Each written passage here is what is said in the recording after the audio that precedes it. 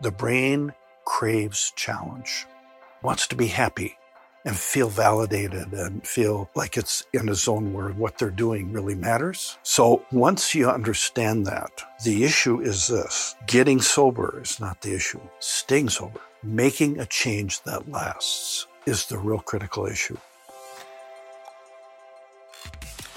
Welcome to Beyond Theory, a podcast powered by Meadows Behavioral Healthcare that brings you in-depth conversations with firsthand insights from the front lines of mental health and addiction recovery. I'm Dominic Clausen. Technology's purpose is to improve the quality of life for humanity, but unfortunately, in many ways, it has provided unintended consequences. For example, serving as stimuli for sex addiction. Dr. Patrick Carnes says that as technologies evolve, we must remain vigilant about the issue, especially when it comes to adolescents. But can vigilance and treatment practices evolve just as rapidly as technology? Let's get out of the abstract and see how this applies in the real world. It's time to go beyond theory. Well, Dr. Patrick Carnes, thank you so much for coming on the Beyond Theory podcast. It's a pleasure to have you. Pleasure to be here. So I kind of want to just start with the definition here. So if you would just kind of define what sex addiction is and things of that nature. Well, one of the things that we've learned is that whenever sex addiction is paired with a cause, Me Too, sexual abuse, those kinds of things, immediately everybody thinks that's what sex addiction is. And the reality is that the breadth of things that sex addicts do is quite huge. And we have a measure of almost 219 different behaviors that people can use addictively. And it can be your pastor, your physician, your 7-year-old. I mean, I get calls from people who have their 11 or 12-year-old and the FBI has arrived to arrest them because they were looking at kids who were the same age that they were. And so the fact is, it's a very broad problem. It's another way to think about it. And that is to think about it as what's happening in addiction in our culture. Kids start off with gaming, which teaches the brain certain rules about conquest, novelty, things that appeal to the brain.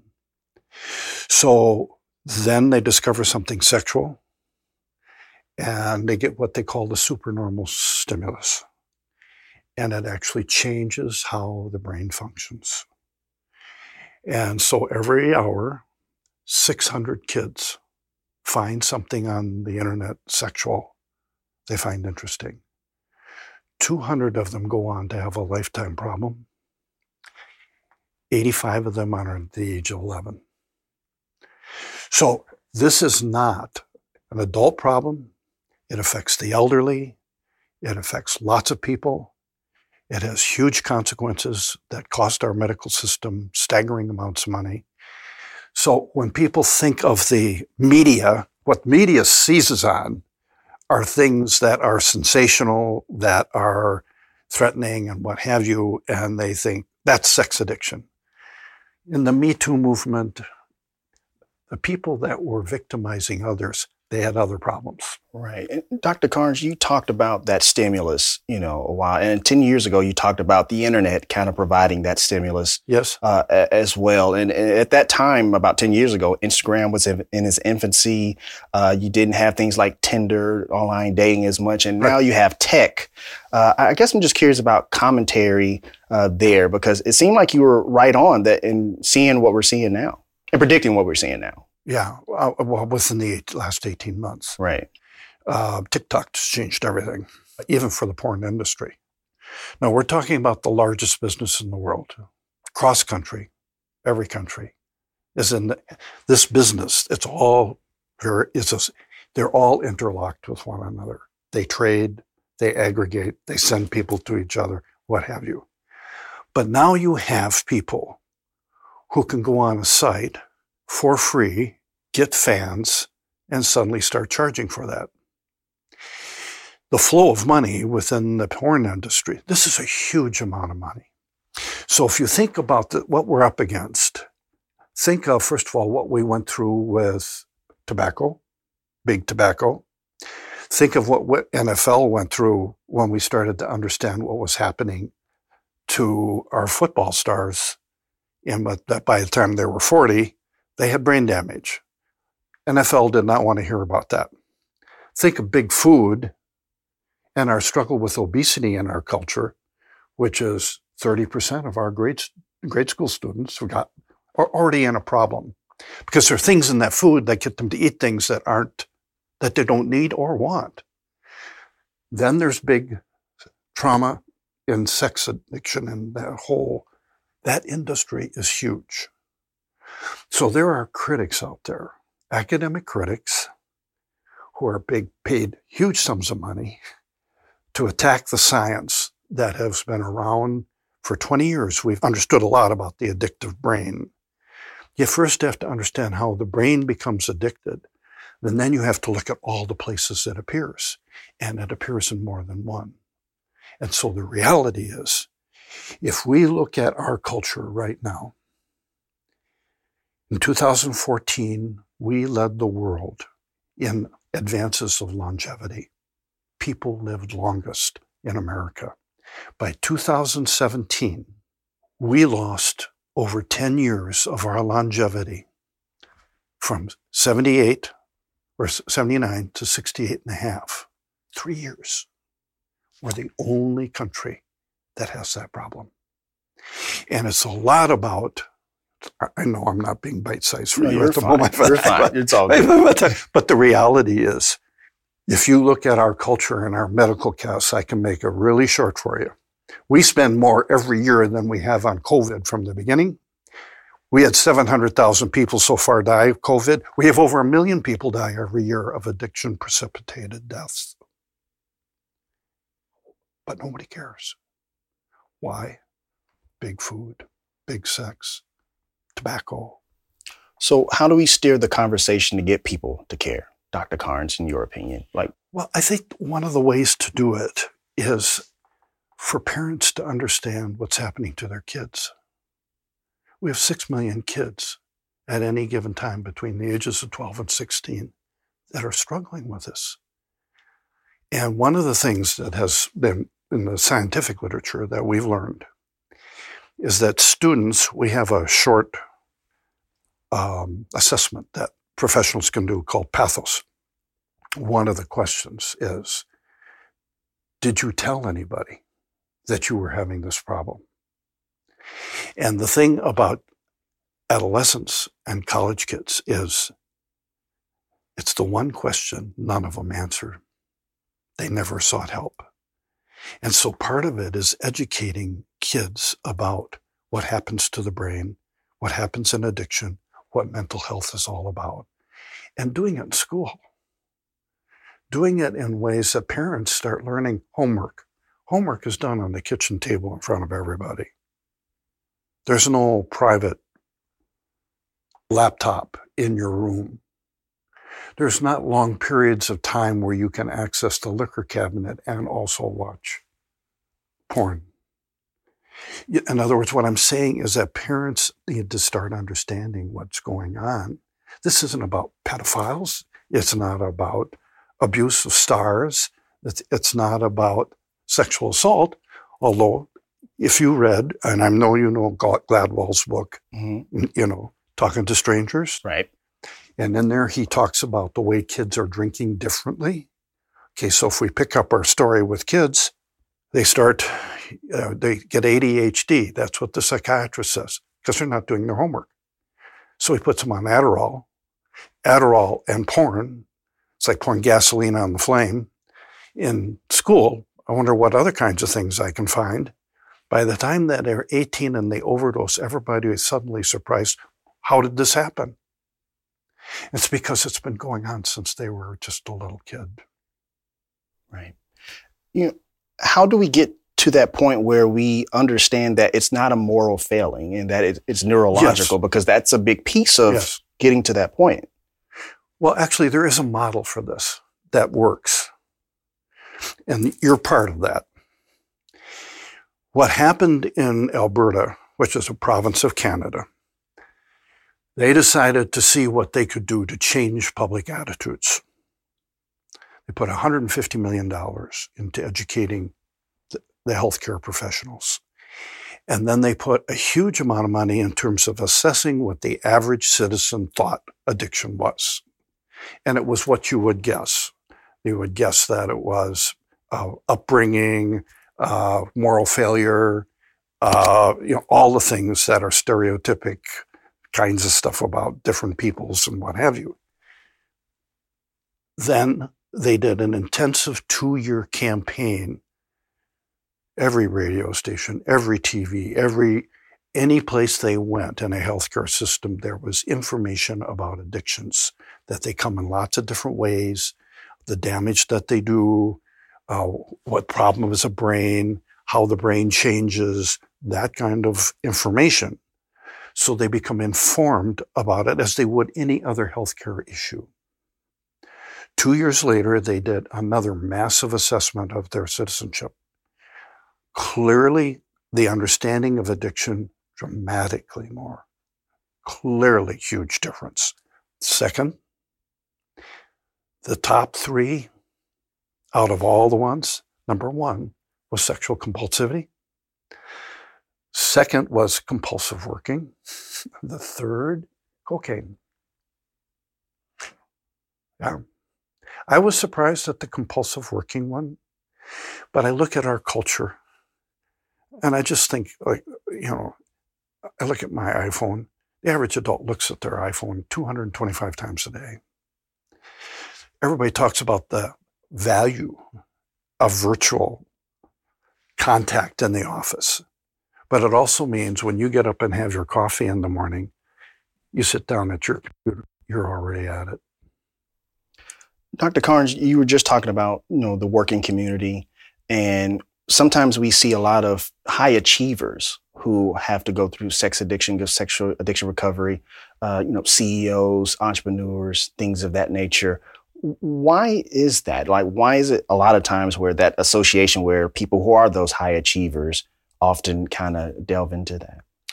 Well, actually, there's some of the greatest contributions have been in research about that.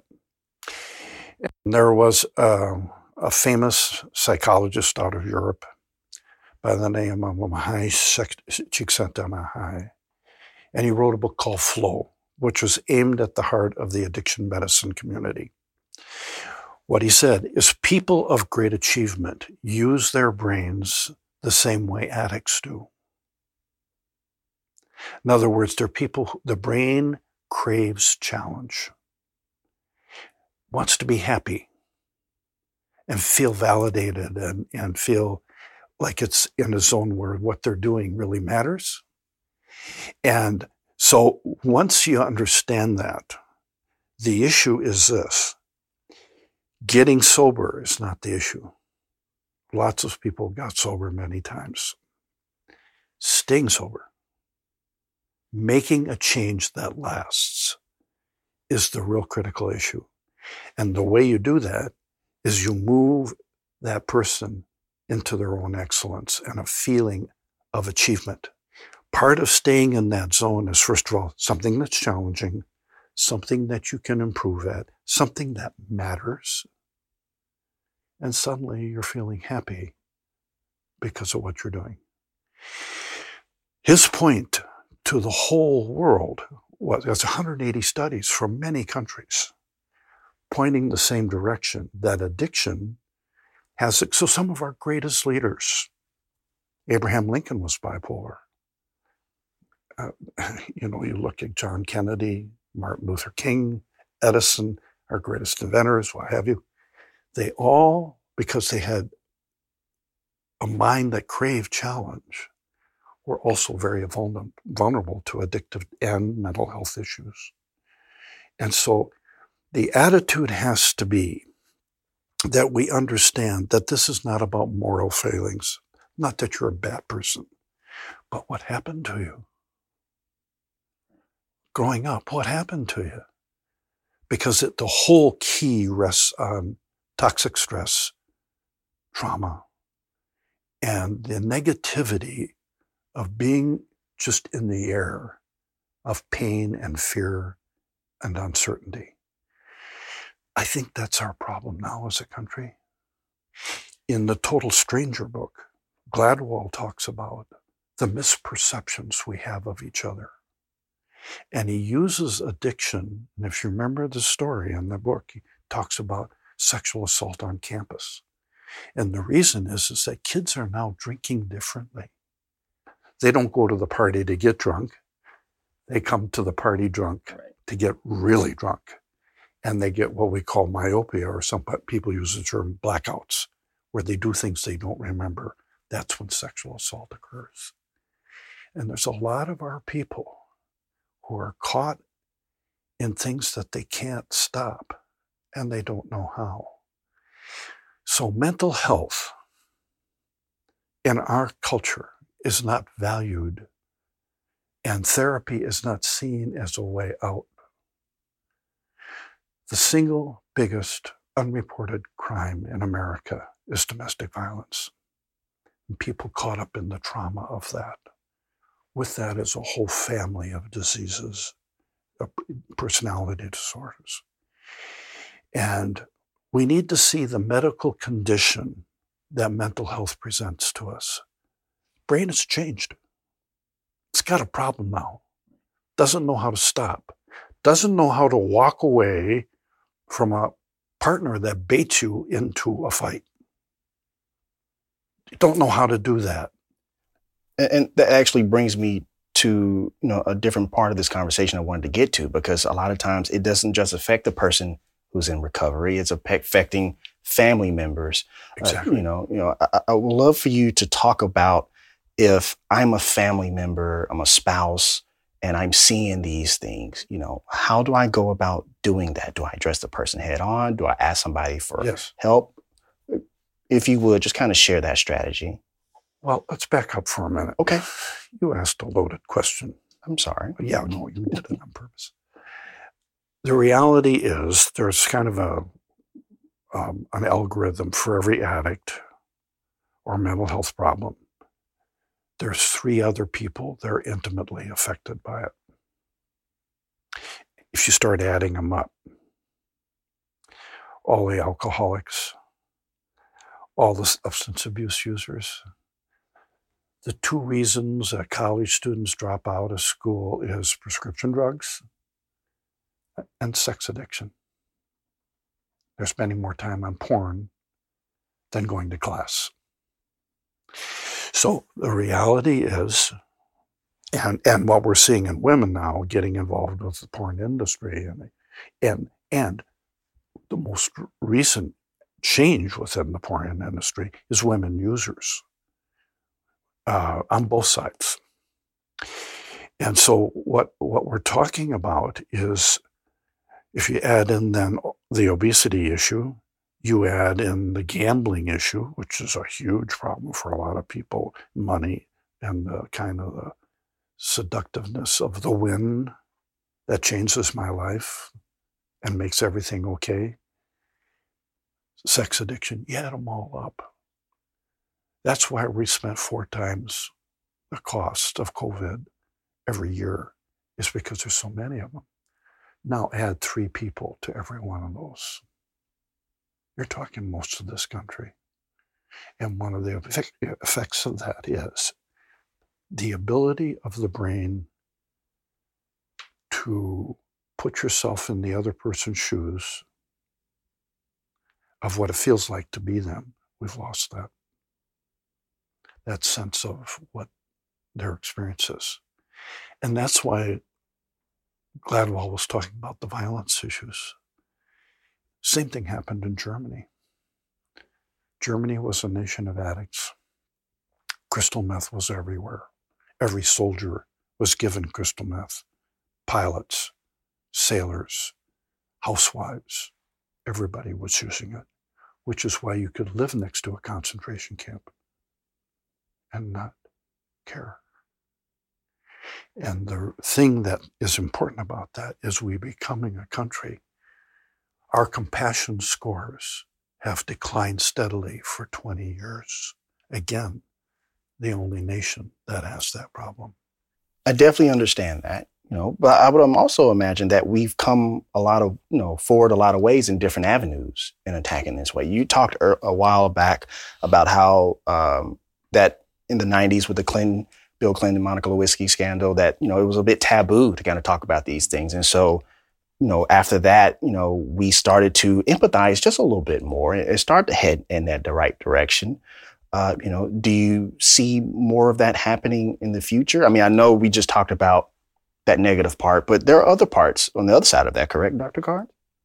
Do you mean that our understanding has grown? Yes. Yes, I think that it has. However, I think also it is the nature of addiction and the nature of trauma to affect literally people's denial of the situation that they're in. The average spouse has to be beaten 35 times before she tells anybody. So what's happening is the nature of these things that we're talking about is people stay stuck. And unless the whole culture, if you were a diabetic and your doctor told you you needed insulin, you take it because you have to live. If you were bipolar, this medicine will help you. If you take it, you'll have a normal, long life that was rewarding. In the things we're talking about, there's a way to work with that, but there's resistance to understanding that it's a medical problem. And the physicians have been talking about this for a long time. Like the ASAM, American Society for Addiction Medicine, has been talking over 3 decades about this problem. It's funny you mentioned that. We talked to Erica Tricino a while back from the Meadows Ranch, and she talked about how eating disorders is kind of an issue to kind of get people to see that it's an actual disorder. And it seems like same thing here. Yep. So I appreciate you sharing that. I want to go back to something a little bit, kind of transition here, because I know when you wrote your book, Out of the Shadows, yes, that this was a time where, you got criticized a little bit from time to time about, your research and your findings. I'm curious because we have clinicians who watch Beyond Theory. Talk about that resolve and that fortitude to move forward when you know what you're researching and describing is helping people, but you're still getting criticism. It's one of the binds I think mental health is in, because you see the pain of your patients, and then you hear a stand-up comic talk about sex addiction isn't real. It's just the guys who got caught. And audience laughs. In other words, one of the things that is not taken seriously is because the people who see the problem, no disease entity ever got what it needed until the people who had the problem stood up and spoke out. And similarly, they're caregivers.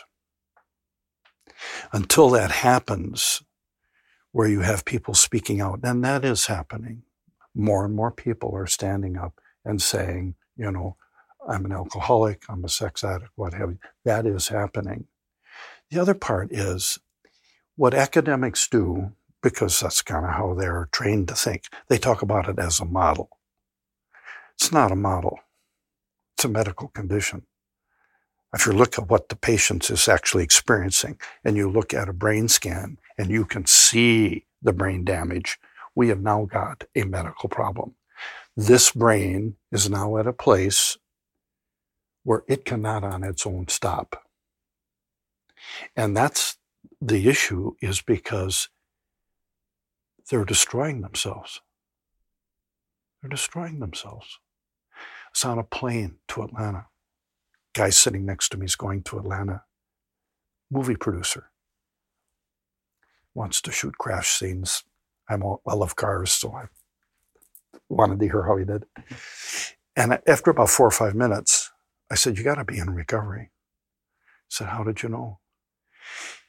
He says, I said, I don't know, just the words you use, the way you show up, the way you talk, you're present, what have you. And it's like, your clarity about yourself with me. And he said, well, I've been in AA for 4 years. And he said, but the problem I'm having is, do you know anything about sex addiction? And I said, well, I know a little bit, been in the program since 1977. And he says, well, I got 3 sponsees, and they have enough sexual energy to light up a third world country. The fact of the matter is, they're doing dangerous things that they know are self-destructive. They're not listening to their therapist, their sponsor, to their friends, and they keep doing it anyway. They're going to be dead. But I can't get them to stop. So I had to say, I can't watch this. Until this culture gets to the point where they're tired of the way that we are living right now, or the things that are dividing us are all things that can be dealt with. It's about our collective will to say, I won't watch this. No longer will I watch this. Absolutely. Dr. Carnes, I wanted to ask you, you've done a lot in this industry, sharing your research, the work that you've done. If I were to just ask you, what do you think your legacy would be? What do you think? I think about that. I'm 77, so I do think about that. My kids are in good shape. I've done my job as a member of the species. They're all upright and growing families, earning their own money. Done my job. And that counts. In terms of what I've done is, I think I've written some durable books that have lasted a long time. I mean, we'll update them and what have you, but that's been a contribution. There's an interesting thing that happens to people who have achievements. Almost all the great discoveries were made by somebody outside of the field that discovery was absolutely central to.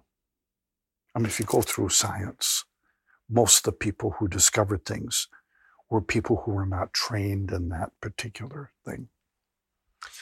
And I think that was true for me.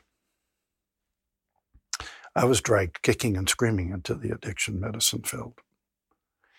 And the sexology field, same thing. Not popular, but I saw with a different set of eyes. And I think that the issue of people standing up and speaking out their truth, I think I did that for myself. But right or wrong, I know what I saw. I saw people who were really hurting, and I saw them get better and live richer lives. And that's what I described. And I spoke to my own experience. And until I think that happens for more of us, I think that's the problem. In Germany in 1934, there was a pastor by the name of Dietrich Bonhoeffer, and he saw what was happening to the Jews. And he preached a sermon in which he said, this is wrong. This is not a spiritual thing to do.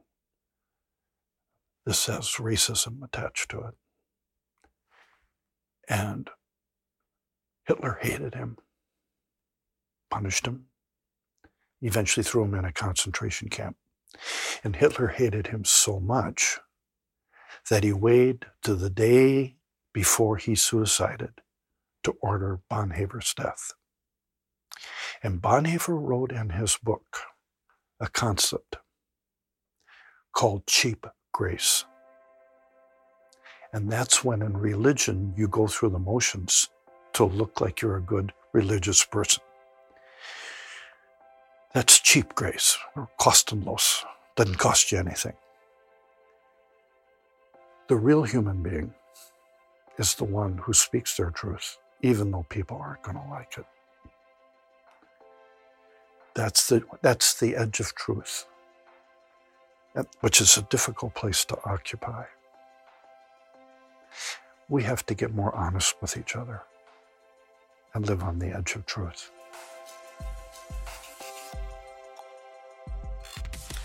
Dr. Patrick Carnes is a senior fellow at Meadows Behavioral Healthcare. He has over 30 years of experience in the addiction field and is the leading voice in sex addiction. He is also the primary architect of the Gentle Path Treatment Program, which addresses sexual issues and contributing addictive disorders. Find out more about his work at meadowsbh.com/senior fellows. Beyond Theory is produced and hosted by me, Dominic Lawson. You can discover more, including videos of some of our conversations, at beyondtheory.com. For more information on Meadows Behavioral Healthcare, go to meadowsbh.com. Finally, thank you so much for listening to Season 4 of Beyond Theory. I hope you learned just as much as I have. We hope you join us next time for an amazing season here on Beyond Theory.